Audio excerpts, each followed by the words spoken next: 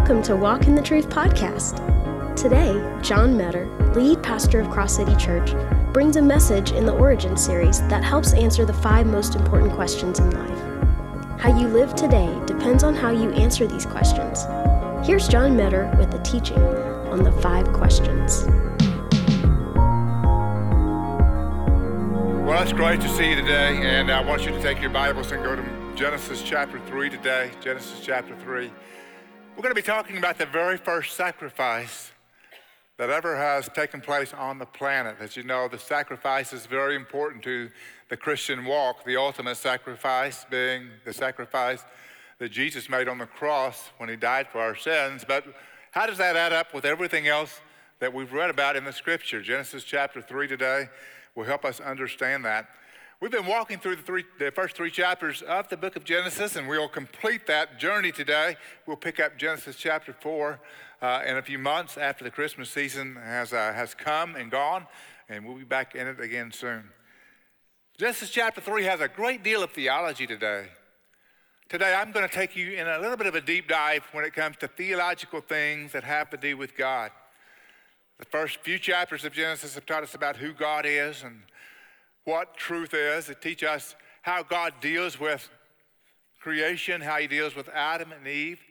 Today we're going to look at how God deals with sinners, which Adam and Eve now are, because Genesis chapter 3 is all about the temptation and the serpent in the Garden of Eden and the fall, the first sin, and what Adam and Eve have as a result of that first sin. But we're going to answer other questions as well. The questions about the personality of God, the reliability of God, the predictability of God. And all these things are going to help us as we understand just how we relate to God. Let's stand together as we read God's word today, beginning in Genesis chapter 3 and verse 21. Last week we looked at the effects of the curse of sin.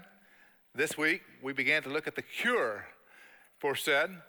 And in verse 21, the Bible says this: "The Lord God made garments of skin for Adam and his wife and clothed them." Now, if you remember in Genesis chapter 3, Adam and Eve have sinned. They've fallen from God. They realize they're naked, and now they're ashamed, unlike what they were when they were innocent, naked and not ashamed.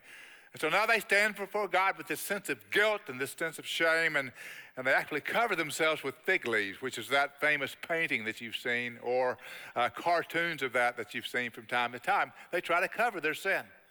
But in verse 21, the Bible says that what God did was God made garments of skin for Adam and his wife and clothed them.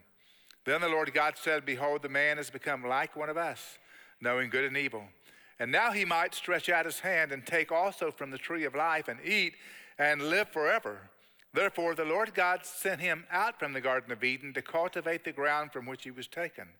So he drove the man out. And at the east of the Garden of Eden, he stationed the cherubim and the flaming sword, which turned every direction to guard the way of the tree of life." Very unusual scene in the Garden of Eden as man and woman are driven out from paradise, from this innocent state that they were in. Father, today my prayer is that you will speak to us from this text and help us understand all that you did and why. But even more than that today, Father, my prayer is that we will understand you, that we will know you, that you will reveal yourself to us in greater ways today and help us to grow in our knowledge of you and our trust of you. We ask this in Jesus' name, and all God's people said, amen. Please be seated if you would. Now these verses move us from the cure, or from the curse and the consequence of sin, to the covering and the cure for sin. Very important journey that we're going to take today. Now this journey is going to help you not only know about what happened in the Garden of Eden, but know how God deals with you today. How he deals with us when we have sin, when we have separation from him in our lives.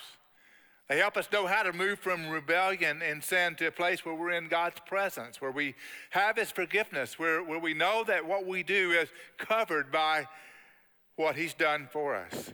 And I'm going to give you a thread today, a thread that will hopefully tie together everything that you know about the scripture from Genesis to Revelation. And by that thread, I mean a common vein that you'll run all the way through the Bible with, and you'll see it pop up from time to time in the books of the Old Testament or in the prophets, or you'll see it in the Gospels. You'll see it again in the book of Revelation. often referred to in the epistles, this thread that runs through the Bible. And it's going to be an encouraging thread. It's going to tie things together. It'll show you how God mends the relationship between God and man and why it's so important for us to understand that. So to do that, we've got to go back to the Garden of Eden for just a few moments, like our text has it there. We've got to go back to the expulsion of Adam and Eve from that garden and understand what God was doing. And at the end of the time today, you're going to understand how God deals with the original sinners, how God deals with all sinners, and how he deals with you and I as sinners. And I promise you there's encouragement and hope at the end of this message for how God deals with all of us. So first of all, let's look at the first consequences. The first consequences. Last week we looked at a message that I called Truth and Consequences about what happens when Adam and Eve sin. And so we're going to rehash that just a little bit today and remind you of those first consequences, because if you don't appreciate the first consequences fully, you're not going to appreciate the cure for those consequences. You're not going to appreciate the reason for the sacrifice. So the first consequences had to do with what happened as a result of sin. And when you read Genesis chapter 3, verses 14 through 19, which we did in detail last week, you'll know 5 things take place. Spiritual separation takes place. Adversity that will be perpetual in our lives takes place. You'll know that conflict takes place in our life. You'll also know that hardship takes place in our lives. By the sweat of our brow, we'll earn a living. We also know that physical death takes place. All that happens in the Garden of Eden as a result of sin. And sin just keeps on giving. By the way, if you haven't experienced this yet, sin just keeps on giving. It gives you early consequences. It gives you late consequences. It gives you unexpected consequences. It brings you eternal consequences. Sin is not a good deal. No matter what it looks like at the beginning, it's always, always a bad bargain. Now, Adam and Eve have learned this already. But now in this passage that we read today, we see it goes even further. First, I want you to notice they know and experience evil. Notice what God says about them. The man has become like one of us, knowing good and evil. You know, it's one thing to observe evil. It's another thing to know evil. It's one thing to look at it in the life of the serpent that was trying to tempt them. It's another thing to experience it and to give into it and participate in sin. So at this point, man has chosen evil, and he knows good and evil from an experiential side. Not a good thing. Secondly, they are forbidden from eternal life. God says, lest they reach out and take also of the tree of life to eat and live forever, we're going to take them out of the Garden of Eden. You say, but isn't eternal life good? Isn't eternal life something that we like to talk about? And the answer is yes, as long as we are not eternally in sin and eternally separated from God. But at this point, Adam and Eve were not connected to God. They are separated from God. They have no longer the innocence that God gave them, and they are dark with sin, weighted down with sin, and God said, I'm not going to let them live like that forever. We're not going to let them have eternal life completely separated from me, which would be literally hell. That's what hell is, by the way. Hell is life eternal, separated from the God of love and the God of mercy and the God of holiness. God said, we're not going to let that happen. And then thirdly, they're banished from the perfect existence. And all these words are forceful. He sent them out. He drove them out. Literally, the idea is we're going to get them out of this garden because they cannot stand in this garden where my holy presence is, because they're now sinful and I am holy. Now, Adam and Eve, in the meantime, are doing everything they can to cover their sin.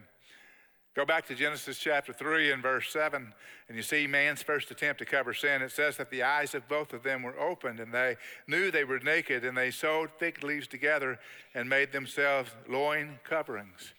The pictures that you see sometimes when an artist renders the Garden of Eden is that picture of Adam and Eve, and they have these leaves that are covering them. They've made these garments. They have this thing that they put on them so that their nakedness and their shame can't be seen anymore. I just want to pause for just a moment and say, what a creative way to cover sin. And what a creative idea to think that God might not be able to see their sin and their shame if they just put these leaves over them. But that never works. And I want you to know that all of our attempts to cover our sin today don't work either. Now, while we may be more complex and a little bit more sophisticated in how we try to cover our sin, we might try to cover it with religion. We might try to cover it with doing good works. We might try to cover it by just letting everybody outwardly know that we are spiritual, but deep inside we're really not too spiritual. We try to cover it in a lot of ways. A little bit more sophisticated than fig leaves, but the reality is we can never cover our sin before a holy God. He sees through us all the way, and I hope you know that.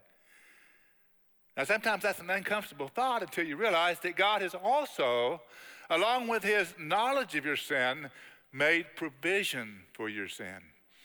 And that's going to be an important part of what we talk about today. Man's first attempt was a massive failure to hide sin. They're still separated, they're still ashamed, they're still far from God. And it's important for us to pause and kind of feel that for just a few moments. Now, sometimes when people talk to me about what God did with Adam and Eve and what he does towards sinners today, those who have not been saved, who have not had forgiveness of sins, people who try to come to God on their own righteousness or their own set of what they believe is right, they ask this question when I say, well, God does not accept that from them. He does not give them favor just because they come with maybe a sincere heart, but the wrong way to come to God. They ask this question: isn't God cruel to banish man from the Garden of Eden? Is it kind of hard on them that God would be so vindictive that he would thrust them out of this perfect place that he created for them? Is God without mercy for man's sin? And is he still that way? Does he harshly deal with all the things that we do when we're imperfect and we have shortcomings? Just who is this God that acts this way between the man and the woman and himself? And I think these are valid questions that come from questioning minds. But today, as we walk through this text, you're going to see something about the character of God that helps you understand how God interacts with us. And for the next few moments, I want to talk about what we've already learned about God's character and who God is from the creation account. Now, as we go back to the creation account, we remember that in Genesis chapter 1, verse 1, the Bible says, in the beginning, God. So we know something about God. We know God is eternal, first of all. God precedes everything else that you can imagine. God is, God was, God always has been. God is eternal. We also learn that God was self-existent. His existence doesn't depend on anything else or anyone else. So we're talking about a mighty God, the Almighty God. Elohim is the word that we use in the book of Genesis to describe who he is. So we know God is self-existent. We know God is eternal. We know God is almighty. But as we walk through the scriptures, we also learn that God made man in his own image, but we also know that God is clearly distinct and different from man. For example, God is omnipotent. God is omniscient. God is omnipresent, and we are not. Have you ever seen that old bumper sticker of years ago? We know there is a God, and you are not him. Have you ever seen that before? And when you think about the character of God, you realize that that's true. There is a God, and we are not him. And we know that because we're not self-existent, we're not eternal. We know that because we're not omniscient, we're not omnipresent, we're not everywhere at once. We don't know everything. We are not God at all. But God's character, as it's revealed in the scripture, is very helpful for us in knowing how he deals with us. I like this explanation because when I look at the character of God, it explains to me why he is the creator and why I'm not. Why he deserves to be worshiped and why I don't. Why he speaks and all of creation responds and why I speak and nobody really responds. It also explains to me why God cannot be the opposite of these. Now think with me for just a few moments. Because God is omnipotent, he cannot fail. Because God is omniscient, he knows everything. Because God is omnipresent, he will never leave and never abandon us. And these unchangeable characteristics of God bring a very helpful predictability about God, the best kind of predictability. I mean, I live in a world and you live in a world that's completely unpredictable. We have no one to rely on, no system to rely on, no truth to rely on if you leave it to mankind. But God is eminently predictable. He is exclusively predictable. He is all places at all times. He knows all things. He knows the future, the past, and the present. And all these things about God help us know his character. And he's unchanging in that character. By the way, there's a theological word we use to describe that. Lots of theology in today's message, but that theological word is immutability. God is immutable. You want to say that word with me? Immutable. God is immutable. And it simply means God is unchanging. And you're glad God is unchanging in a changing world. You're glad God is always the same yesterday, today, and forever. That means that he can't fail, so God will not fail you. That means that he doesn't miss a detail, past, present, or future, so you can trust him with counsel. Everything he says to you is reliable. He cannot and will not be absent, so he's always everywhere you will be and everywhere you are, and you are never alone from God. And the reason all those things are true is because that's his nature. That's who he is. But along with all those other characteristics of God, I want to introduce another one to you today, and that is God also reveals himself to be holy.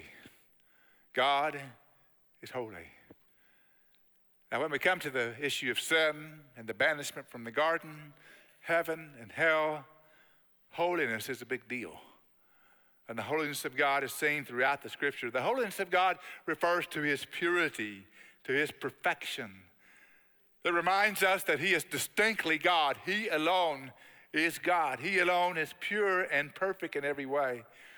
And as you read the Bible, you see his holiness being introduced in a variety of places. For example, if you were to go to the Isaiah the prophet in Isaiah chapter 6, verses 1 and following, you'll see a scene that's being painted for us. And I'm going to read the words out of Isaiah chapter 6, verse 1. It says, "In the year of King Uzziah's death, I saw the Lord sitting on the throne, lofty and exalted, with the train of his robe filling the temple. Seraphim," now these are flaming angels, "seraphim stood above him, each having 6 wings. With 2 he covered his face," this angel did, "and with 2 he covered his feet, and with 2 he flew. And one seraphim called out to another and said, 'Holy, holy, holy is the Lord of hosts. The whole earth is filled with his glory.'" Holy, holy, holy. That is, the seraphim in eternity see God and see his holiness, his perfection, his distinctiveness from every other part of creation. In fact, Isaiah in that very scene realizes that he's a sinful man. Do you remember his response? He says, "Woe is me, for I am a sinful man, and I live among a people of sinful lips," just knowing that the God of holiness was standing in that room for him, and his vision caused him to be under conviction of sin. But you see this later on in the book of Revelation, chapter 4, where the angels in heaven are saying the same thing. They're saying, "Holy, holy, holy is the Lord." They're talking about his future holiness, uncompromised by anything that he has done or the world has done. Now, we'd like to talk about the God of love, the fact that God is also love, but it's important for us to also say God is holy, and he will not be otherwise, or else he ceases to be God. Now, let me just remind you, if God is omniscient, he's not God. If he's not omniscient. If he's not omnipresent, he's not God. If he is not omnipotent, if he can't do everything, he's not God. If he's not love, he's not God. If he's not holy, he's not God. So God's character plays very heavily into what happened in the Garden of Eden and what has happened since that time in regard to us. But I want you to understand exactly how that looks. It's just his nature. Later on in the Bible, in Habakkuk chapter 1, we see a verse where God is spoken of and talks about how he looks at sin and how he looks at rebellion. The scripture says, "Your eyes are too pure to approve evil, and you cannot look on wickedness with favor." In other words, God would turn his face away from sin or rebellion. And the reason is, not because he's angry, not because his wrath is being poured out, but because he's holy. God responds out of his holiness because sin is not holy. And if God doesn't tolerate sin in his presence because of his holiness, he could not by his nature tolerate man in the Garden of Eden. And that's why he can't tolerate sinners going to heaven without their sin being covered by God himself. And that's why the thing that was sown out of fig leaves did not suffice for Adam and Eve in the Garden of Eden. So just take away this idea, this point, this truth. It's not God's holiness or wrath that sends man out of the garden. I mean, it's not his anger or wrath, but it's his holiness. It is God's love that inspires the first sacrifice for sin. So I'm going to talk to you for about 5 minutes, which I have, about the difficulty of that garden situation. A few minutes about the character of God.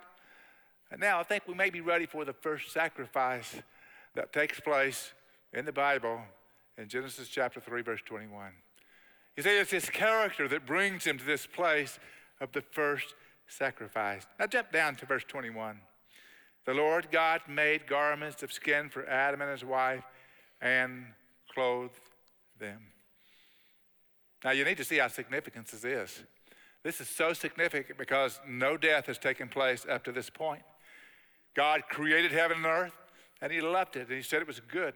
He created Adam and Eve and said, it is very good. And now a few days later, most suppose, Adam and Eve have sinned, and now God looks at his creation and allows the first death to take place. When sin happened, a sacrifice had to be made. And that penalty for that sin is evident. That's why theologians call this moment in Scripture the fall of mankind. It's all falling, and man is helpless to do anything about it. But notice God's action. God moves quickly and immediately and sacrificially to cover the sin of Adam and Eve by shedding the blood of an innocent animal and taking its skin and creating a garment for them to cover their shame and their nakedness. Now, I happen to believe this is a big moment because God loved his creation and the uniqueness with which he created, the beauty with which he created all the animals and all the fish and all the birds in the air and the sky and the sea and everything else that God created. God loved his creation just like he loved us. And yet because of this division, this massive divide that took place because of sin, God took the first animal that he would sacrifice and put it to death. You do realize that before the flood, the man did not eat the animals. He did not kill the animals. He was vegetarian. I don't call that paradise, but apparently it was in the Bible. But no animal had yet died until this day. And God slew an innocent animal because his incredible holiness required it, and his incredible love required that a sacrifice be made to pay for sin. So he sacrificed part of his creation and ultimately his own son later on, as we know, to cover our sin for us. God gave up something precious because he deemed our reconciliation to be more precious than we could imagine.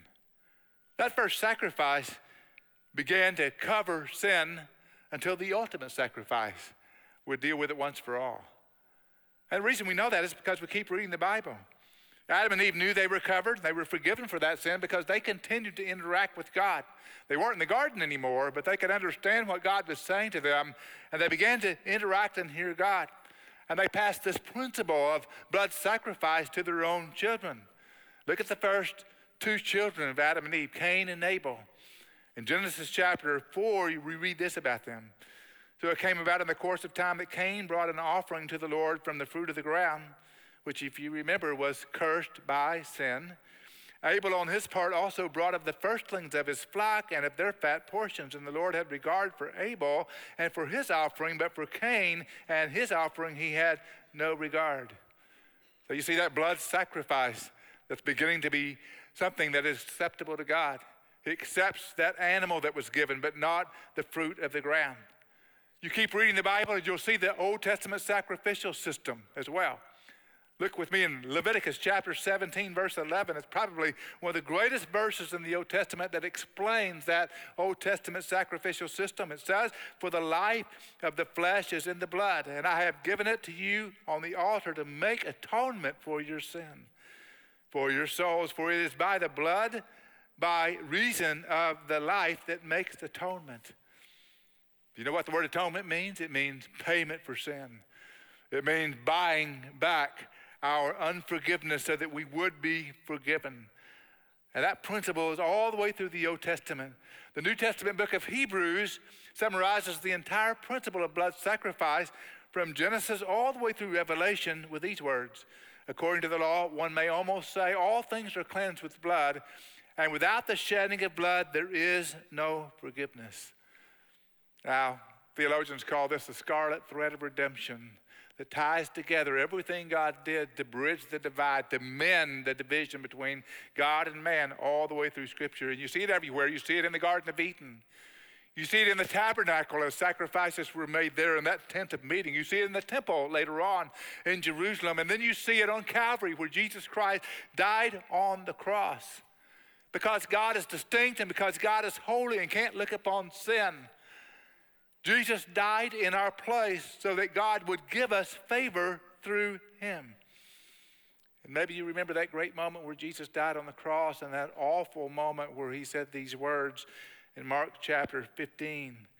At the 9th hour, Jesus cried out with a loud voice, my God, why have you forsaken me?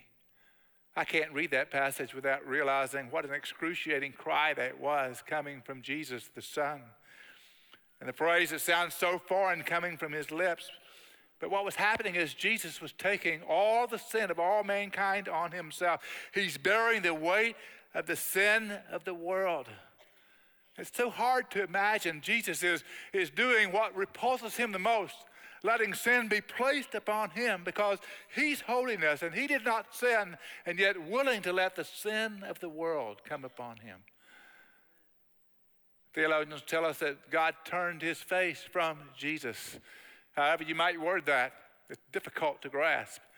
But the truth is that a holy God at that moment took all of our sin on himself. It's hard to find an analogy. If you might imagine today, me standing in front of a huge pit on a stage above this place that's lower. And imagine this place being a pit filled with poisonous snakes. Now, you and I don't want to imagine things like that. Occasionally a movie scene will come up where we're forced to think about it like that. But imagine that kind of scenario. I mean, everything in me would be repulsed by the idea of being around poisonous snakes. I know they would bite me. I know they would ultimately put me to death. But just besides all that, just the hideousness of snakes, and I just think there is no good snake upon the earth except a dead snake. But imagine that with me if you just would for a moment. And then imagine that a child of yours would be in that snake pit, having fallen in, and you have a decision to make. The decision is, am I going to let my child be in that snake pit, knowing the poison is coming from him, knowing that death is coming from him? Or am I going to place myself in there with every attempt to rescue them from that pit? Now, that's not a great thing to imagine, but it's about as close as I can imagine human thinking paralleling what Jesus Christ actually did. Because what Jesus Christ actually did was he took the curse of the Son and the serpent on himself. He allowed that poisonous bite of the serpent not only to let him become sin on our behalf, but to taste death for every single one of us simply because he loved us in an ultimate way. He did that in spite of his holiness and his purity and the fact that he was the living Lord of life, and he went through all that so that you and I might have our sin covered. And the picture of Genesis 3:21 is the first picture of what ultimately happened through the sacrifice of Jesus Christ. It's powerful. It's permanent what Jesus Christ has done. But the most important thing is it's personal. He did that on the cross for you and I. Theologians tell me this as I read about this moment on the cross. It was a manifestation of God's hatred of sin in some unexplained way that Jesus experienced in that terrible hour. Martin Lloyd-Jones said this involved a separation from the face of the Father. He willingly goes through this along with physical death in our place. Later on in the book of Hebrews chapter 9, we read this, inasmuch as it is appointed for men to die once, and after this comes the judgment, so Christ also, having been offered once to bear the sins of many, will appear a second time for salvation without reference to sin to those who eagerly wait for him. You know what that verse tells me? It tells me that Jesus came the first time to deal with sin. And the second time he comes back is not to deal with sin, but to bring us to himself forever and ever. Jesus has conquered sin. Jesus has done everything necessary for sin to be taken care of. And this scarlet thread of redemption shows up the great divide between God and man beginning in the garden. So those animal skins are pictures of the salvation we have in Christ. And you and I, we have it all because of Jesus Christ. And you have the picture of it in the book of Genesis. The innocent animal that's killed, the shedding of blood, the covering for sin, and it mends the rip and the fellowship between God and us in terms of our communion. It begins as God's immediate response to sin, but it points to God's ultimate response to sin by placing Jesus on the cross. In other words, look at what Jesus has done to bridge the gap. Look at how he mends the divide. W.A. Criswell, many years ago, wrote about this scarlet thread of redemption, and I really hope this becomes a phrase that you share from time to time, that you remember from time to time, because you'll see it pop up in the scriptures, as I said. W.A. Criswell said, the scarlet thread of redemption is woven throughout the scripture. It traces God's unfolding plan of love to redeem fallen mankind. From Genesis to Revelation, this red ribbon represents our need for an innocent blood sacrifice. Ultimately, God sent his son to die on the cross as a sacrifice for our sin. So while sin means paradise lost, sacrifice means paradise is found in Jesus Christ. Jesus created the first paradise, but he's Lord over the greatest paradise. And when you get to the book of Revelation, you're going to read about the Lamb that was slain from before the foundation of the world, and all that ties together in the scarlet thread of redemption. God's love for us, God's holiness satisfied by Jesus' death on the cross. So much to grasp, so many things to fathom today. But here's where I want to bring you. I want to bring you to the cross for just a few moments. And I want to end there because that's where Genesis chapter 3, verse 21 ends. It really ends with Christ's perfect sacrifice. Now, you remember that day. You've read about it. You've heard about it. You've heard messages by people who share about the Lamb of God that was hanging on the cross. Remember, John the Baptist said when he first saw Jesus, behold the Lamb of God that takes away the sin of the world. And now Jesus is hanging on that cross. And maybe you remember also, crucified on either side of Jesus are two thieves. You may remember that the entirety of the religious system is also there that day. Judaism, with its legalistic adherence to the law, was there. Rome and Greece were represented there. Their exalted humanism and their quest for higher knowledge was there, but none of them have any hope to offer. So Jesus is there hanging on the cross, and crucified with him are two thieves. Now, if you read Matthew's account, you see both of these thieves mocking him. But if you read Luke's account, it says that one of them at some point ceased mocking Jesus and begins believing. Do you remember the scene? It's a powerful scene. The one who's beginning to believe is speaking to the one that's still mocking Jesus, who's hanging on that central cross. And he says, indeed, we're suffering justly, for we are receiving what we deserve for our deeds, but this man has done nothing wrong. And then this thief, this repentant thief, looks at Jesus and says, remember me when you come into your kingdom. And the Bible positions this moment as a big moment, because Jesus, the Bible says, said to him, truly, truly, today you shall be with me in paradise. I want to remind you that thousands of years before that moment, paradise was emptied of man. Adam and Eve were banished from the garden, and God covered their sin. But then when Jesus was on the cross, paradise comes back up, where he says, today you shall be with me in paradise. Because of the blood sacrifice fully satisfied, Jesus could offer this man paradise forever and ever. Now keep in mind, this man did not keep the law. Keep in mind, this man was not a part of a religious group of any kind. Keep in mind, this man was guilty in every way. He admitted as such. Keep in mind, this man is not seeking out higher wisdom or greater knowledge. He's not trying to work his way into salvation. He's not promising that he can do anything for Jesus in the future days at all, because he's about to die. He simply throws himself at the mercy of the one who's dying on the cross and says, remember me. And Jesus said, today you shall be with me in paradise. What a picture of the blood sacrifice satisfied once and for all through Jesus Christ. The thief's sin was covered, and he was saved by faith alone in Christ, who died on the cross for our sins. And so are we. Do you know that your salvation rests completely on the blood of Jesus that died on the cross? Your only covering for sin is what he covers you with in forgiveness because of his payment for sin. There's nothing you can do to cover your own sin, nothing you do to earn your own salvation, nothing you can do to make everything you've done in the past right when all of it's been wrong. There's nothing you can do to make yourself any more attractive to God than you are, because you and I are not attractive to God in our sinful state. He simply loves us anyway. There's nothing you can do religiously. There's nothing you can promise about the future.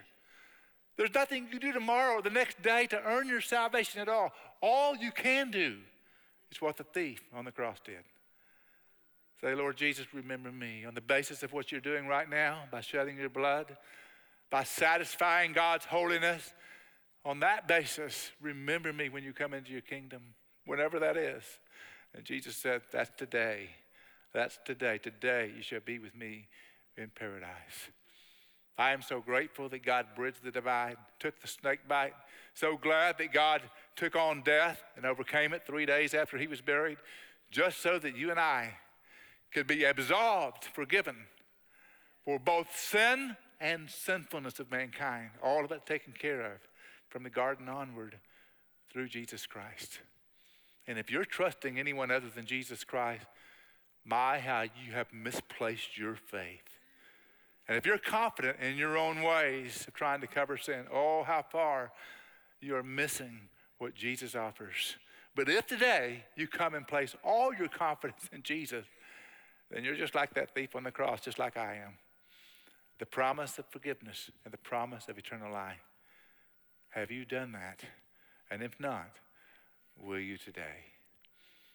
In just a few moments, I'm going to close in prayer. And what I want you to do is to consider the question, have you put your faith in Christ and Christ alone, or have you not? And if you haven't, will you do that today? One of the most important decisions you make in your whole life, if not the most important, is this one right here. And this is the moment where you can make that decision.